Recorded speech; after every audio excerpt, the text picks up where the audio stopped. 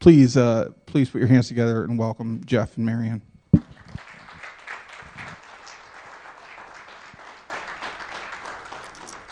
Thank you, Pastor David. You guys are so loving, kind, generous. You're a blessing to Marianne and me.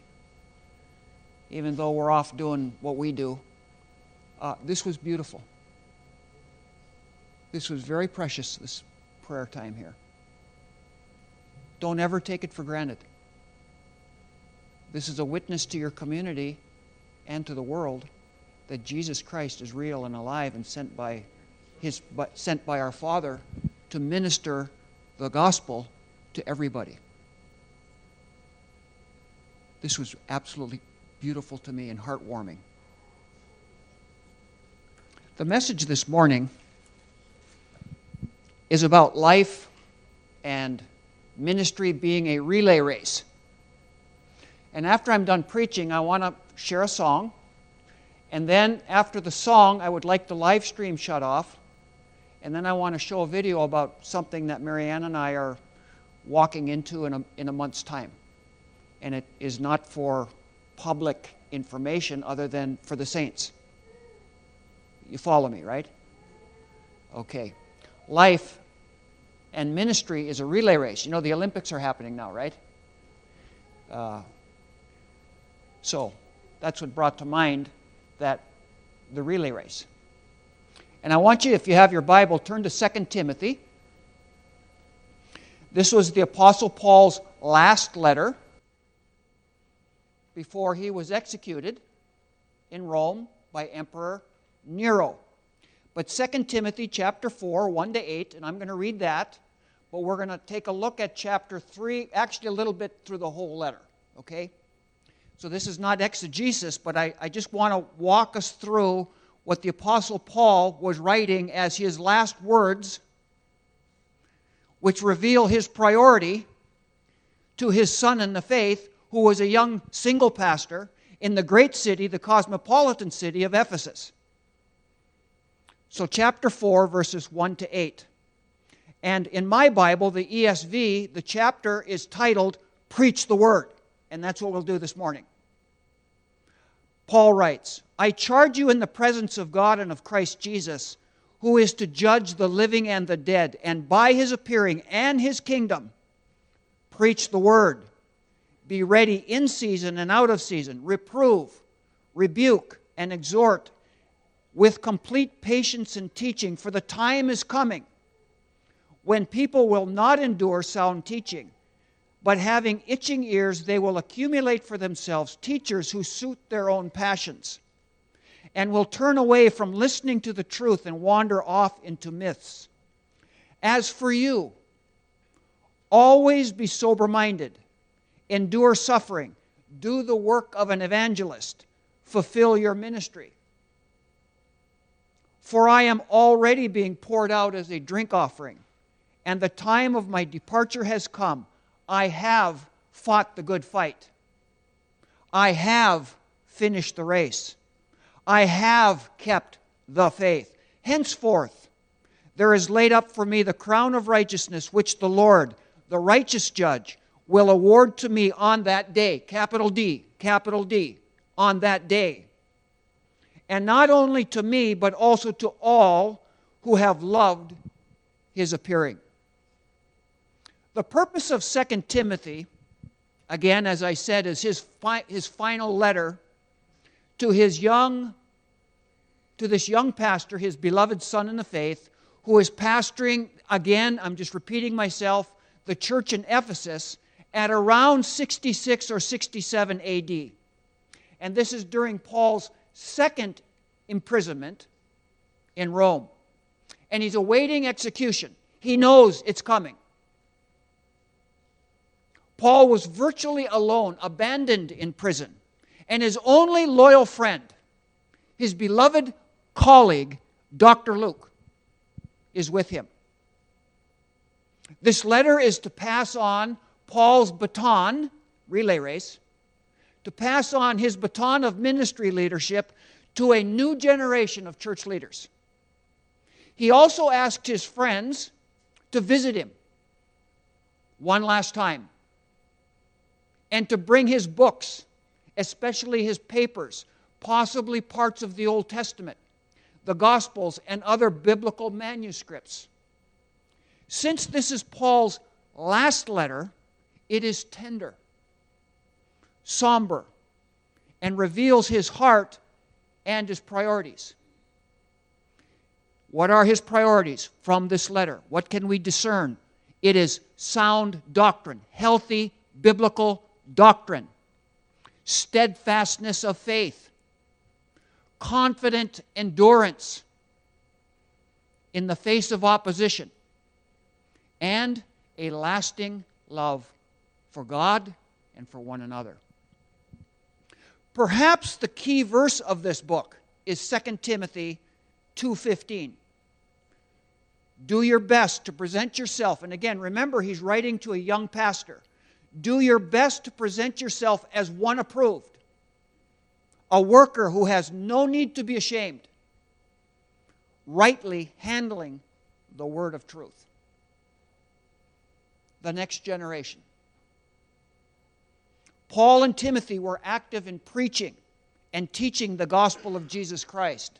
And Paul encouraged Timothy, again, his true child in the faith, his beloved child, to not only run with the baton of truth, but also to train others and pass on to them the baton of sound doctrine and enthusiasm for Christ's mission. And what is Christ's mission? It is the Great Commission. Go ye into all the world and preach the gospel. Timothy's mother and his grandmother, Eunice and Lois, were early Jewish converts to Christ, possibly through Paul's ministry in their home city of Lystra. And we can read about that in Acts chapter 16. They had communicated their strong faith, and this is an encouragement to the moms and the grandmas, the grandparents, the parents and the grandparents. They communicated their strong faith in Christ to Timothy, even though Timothy's father was most likely not a Christian. 2 Timothy 1:5 says, Paul is writing again, Timothy, I am reminding you of your sincere faith, a faith that dwelt first in your grandmother Lois and in your mother Eunice, and now I am sure dwells in you also. Friends, let's not hide the truth and the light and the salt of being a follower of Christ at home, among our family members and friends. Let's share our faith and show by our transformed lives in Christ, by our words and our good deeds, to our parents, to our spouses, to our children, our siblings, our relatives, and our friends. You know, people can argue our words. They can argue with our testimony, but they cannot argue our transformed life.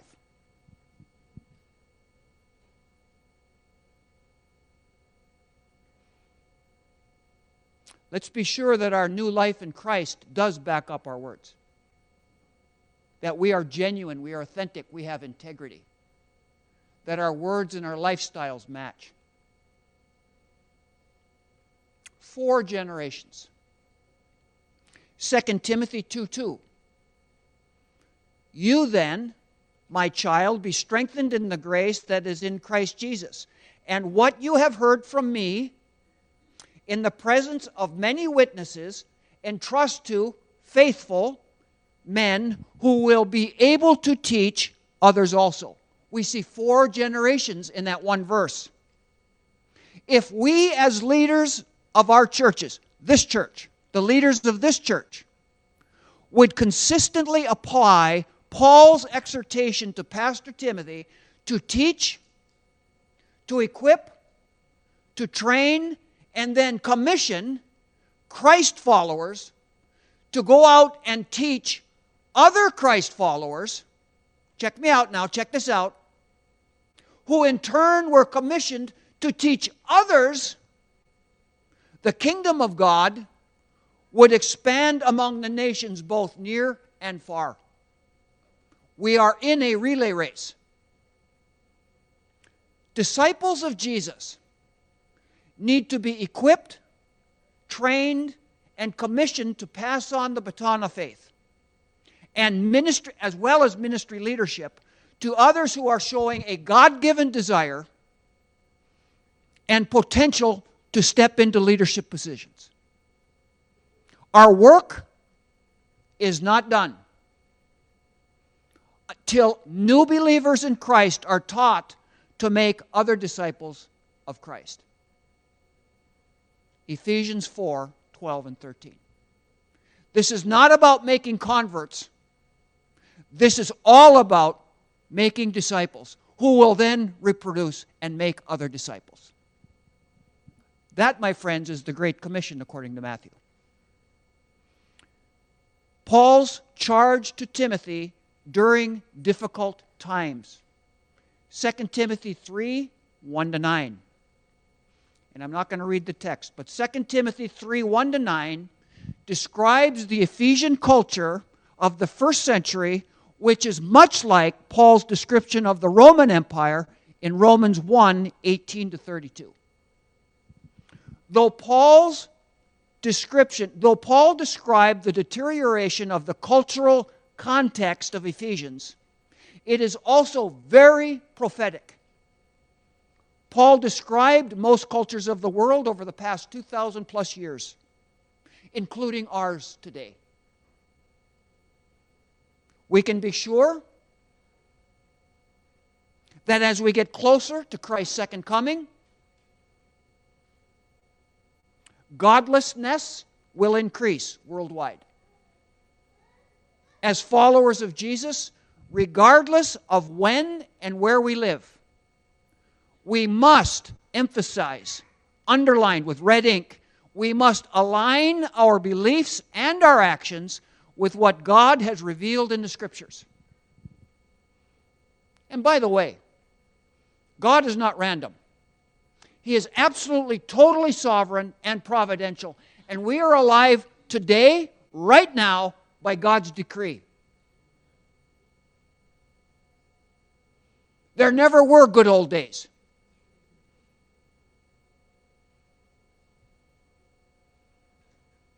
We're alive right now.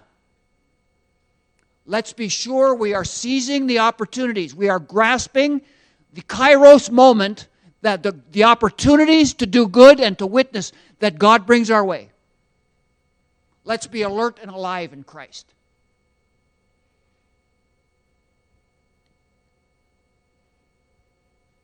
Second Timothy 3:10-13 describes Paul's struggles in the ministry. 2 Timothy 3:14 and 15 encourages Timothy to continue in what he had learned from his mother, his grandmother, and then, of course, his father in the faith, the Apostle Paul.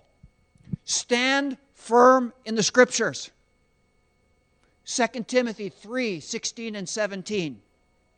The God-breathed, inspired Word of God, the Holy Bible. All Scripture, not some, all Scripture is breathed out by God and profitable for teaching, for reproof, for correction, and for training in righteousness, that the man of God or woman of God may be complete, equipped for every good work. What does inspired mean?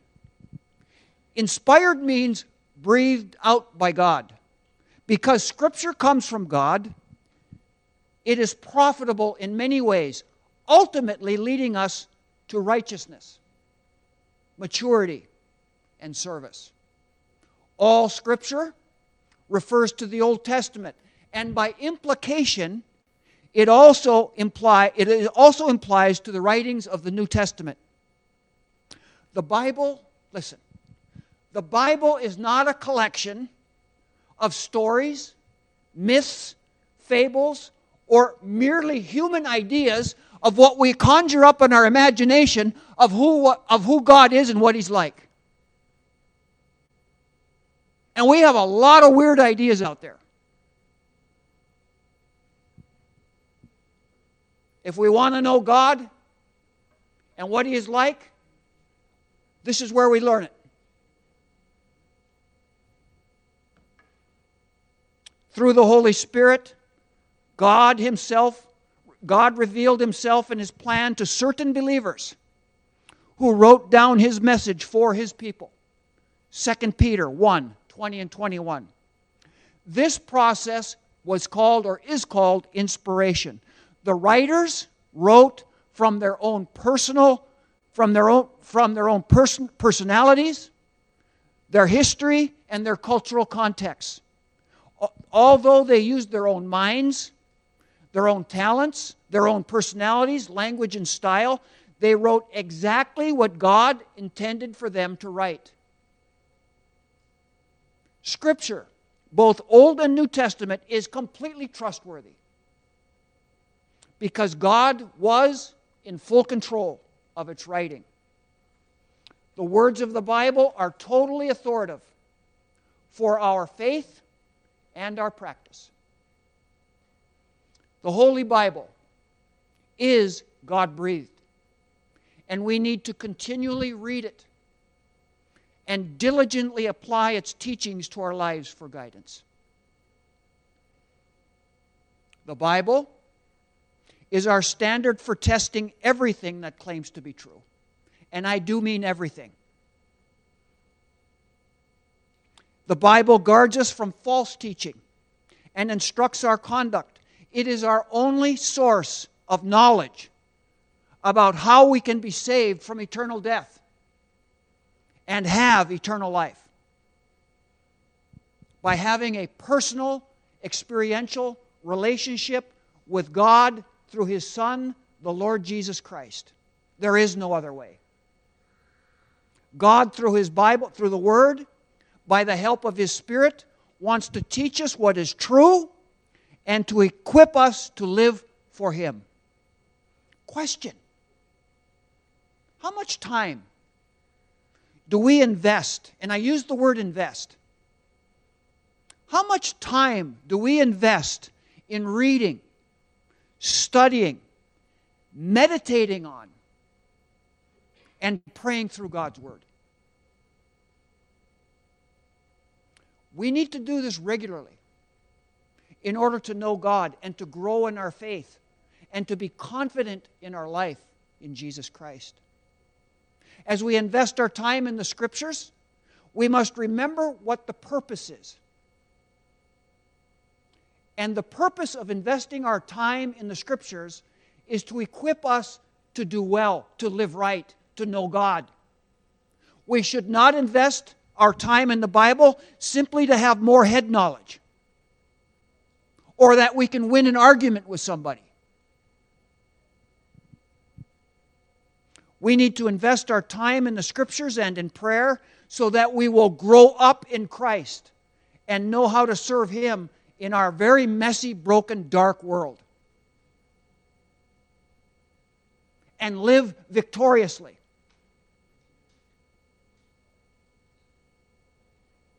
Our knowledge of God's Word is only useful if it leads us to a personal relationship with Christ and strengthens us in Him and helps us to do good. Fulfill your ministry. 2 Timothy 4, 1-5. This exhortation from Paul to the young preacher is actually for all of us, but especially for leaders of ministry. Be steadfast and endure. I charge you in the presence of God and of Christ Jesus, who is to judge the living and the dead, and by His appearing and His kingdom, preach the word. Be ready in season and out of season, reprove, rebuke, and exhort with complete patience and teaching. The solemnity of Paul's charge as he sits in a dungeon in Rome waiting to be beheaded is heightened by referring to living before the gaze of God.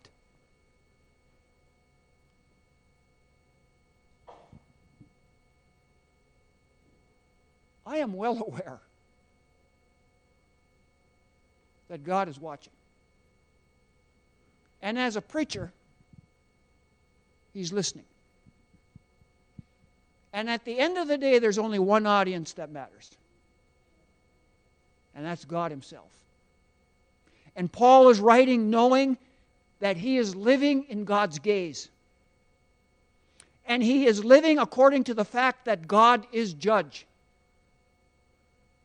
And the reality of Christ's coming, his second coming.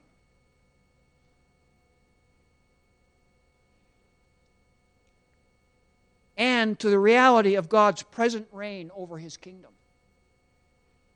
Verse 4 too could be the life verse of any pastor, any church leader, any worship leader, any Sunday school teacher, VBS teacher, Bible school or seminary student. The Word is especially the gospel, the good news. But it includes the entirety of biblical doctrine taught by Paul and by the other apostles and is equated with sound or healthy teaching. We ought to be able to be so saturated in the Scriptures and know God so personally that we can smell bad teaching.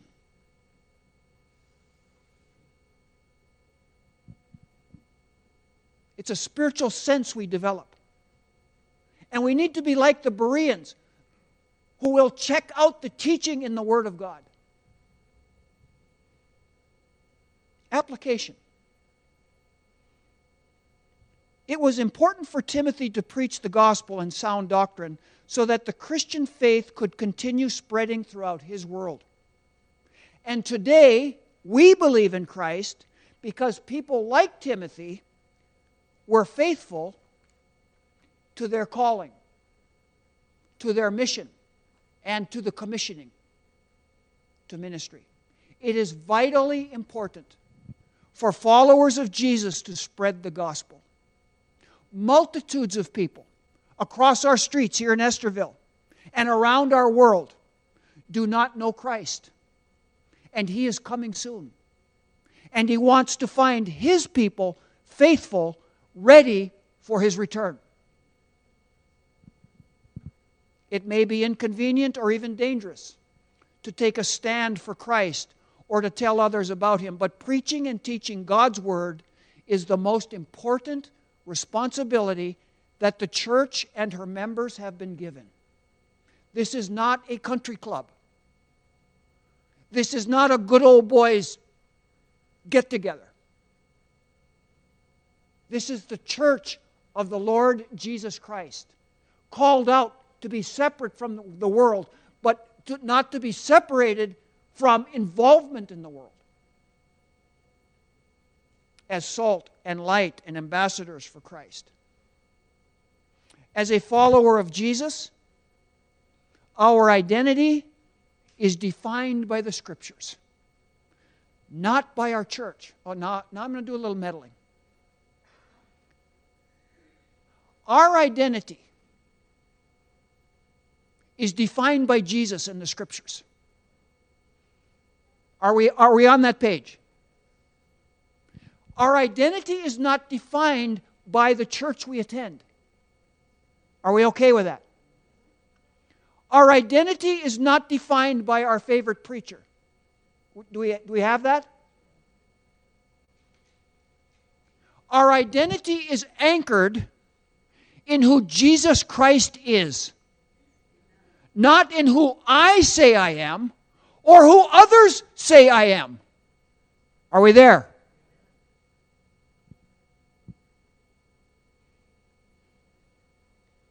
Transformation. Transformation of the heart leads to transformation of what I say and what I do. Transform people in Christ, help others be transformed in Him. Let us be ourselves in Jesus. We are all unique.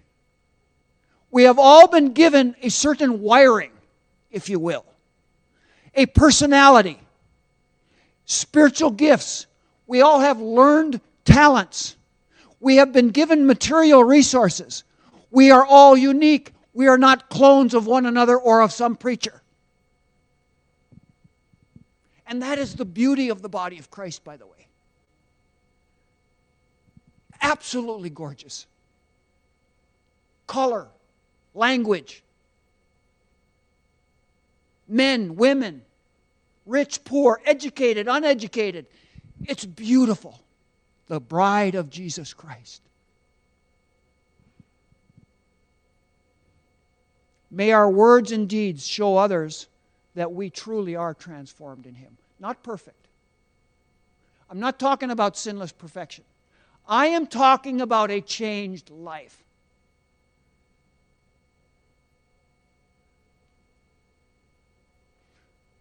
Do you know Christ as your Savior?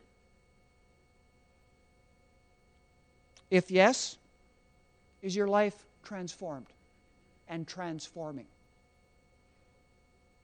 Do you know and continually study and apply the truth of the Bible?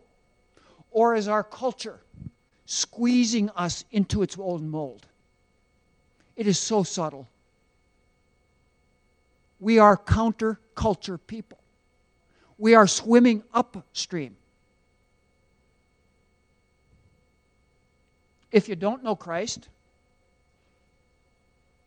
today could be your day. And I don't mean mouthing some prayer. I mean truly repenting of sin, turning away from sin, and trusting Jesus Christ only as Lord and Savior. I mean a new start. A new life is what I mean.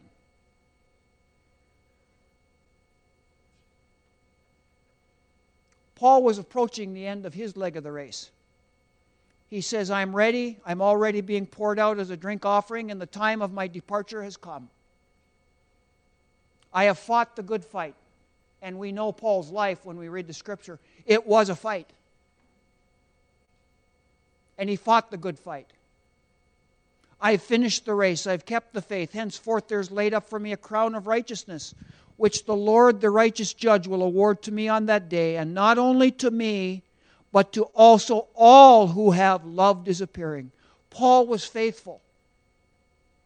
And he fulfilled his ministry. And he had no regrets. He certainly had remorse over some of his pre-conversion acts of violence against believers in Christ. But Paul knew he was completely forgiven in Christ. When Paul was converted to Jesus Christ, he knew he was forgiven. And he put his past behind him and he pursued the goal that was put before him. He said, I press on toward the goal for the prize of the upward call of God in Christ Jesus. Paul was looking forward to receiving, quote, the crown of righteousness. And he knew that he had received eternal life the moment he trusted Christ to be his Redeemer.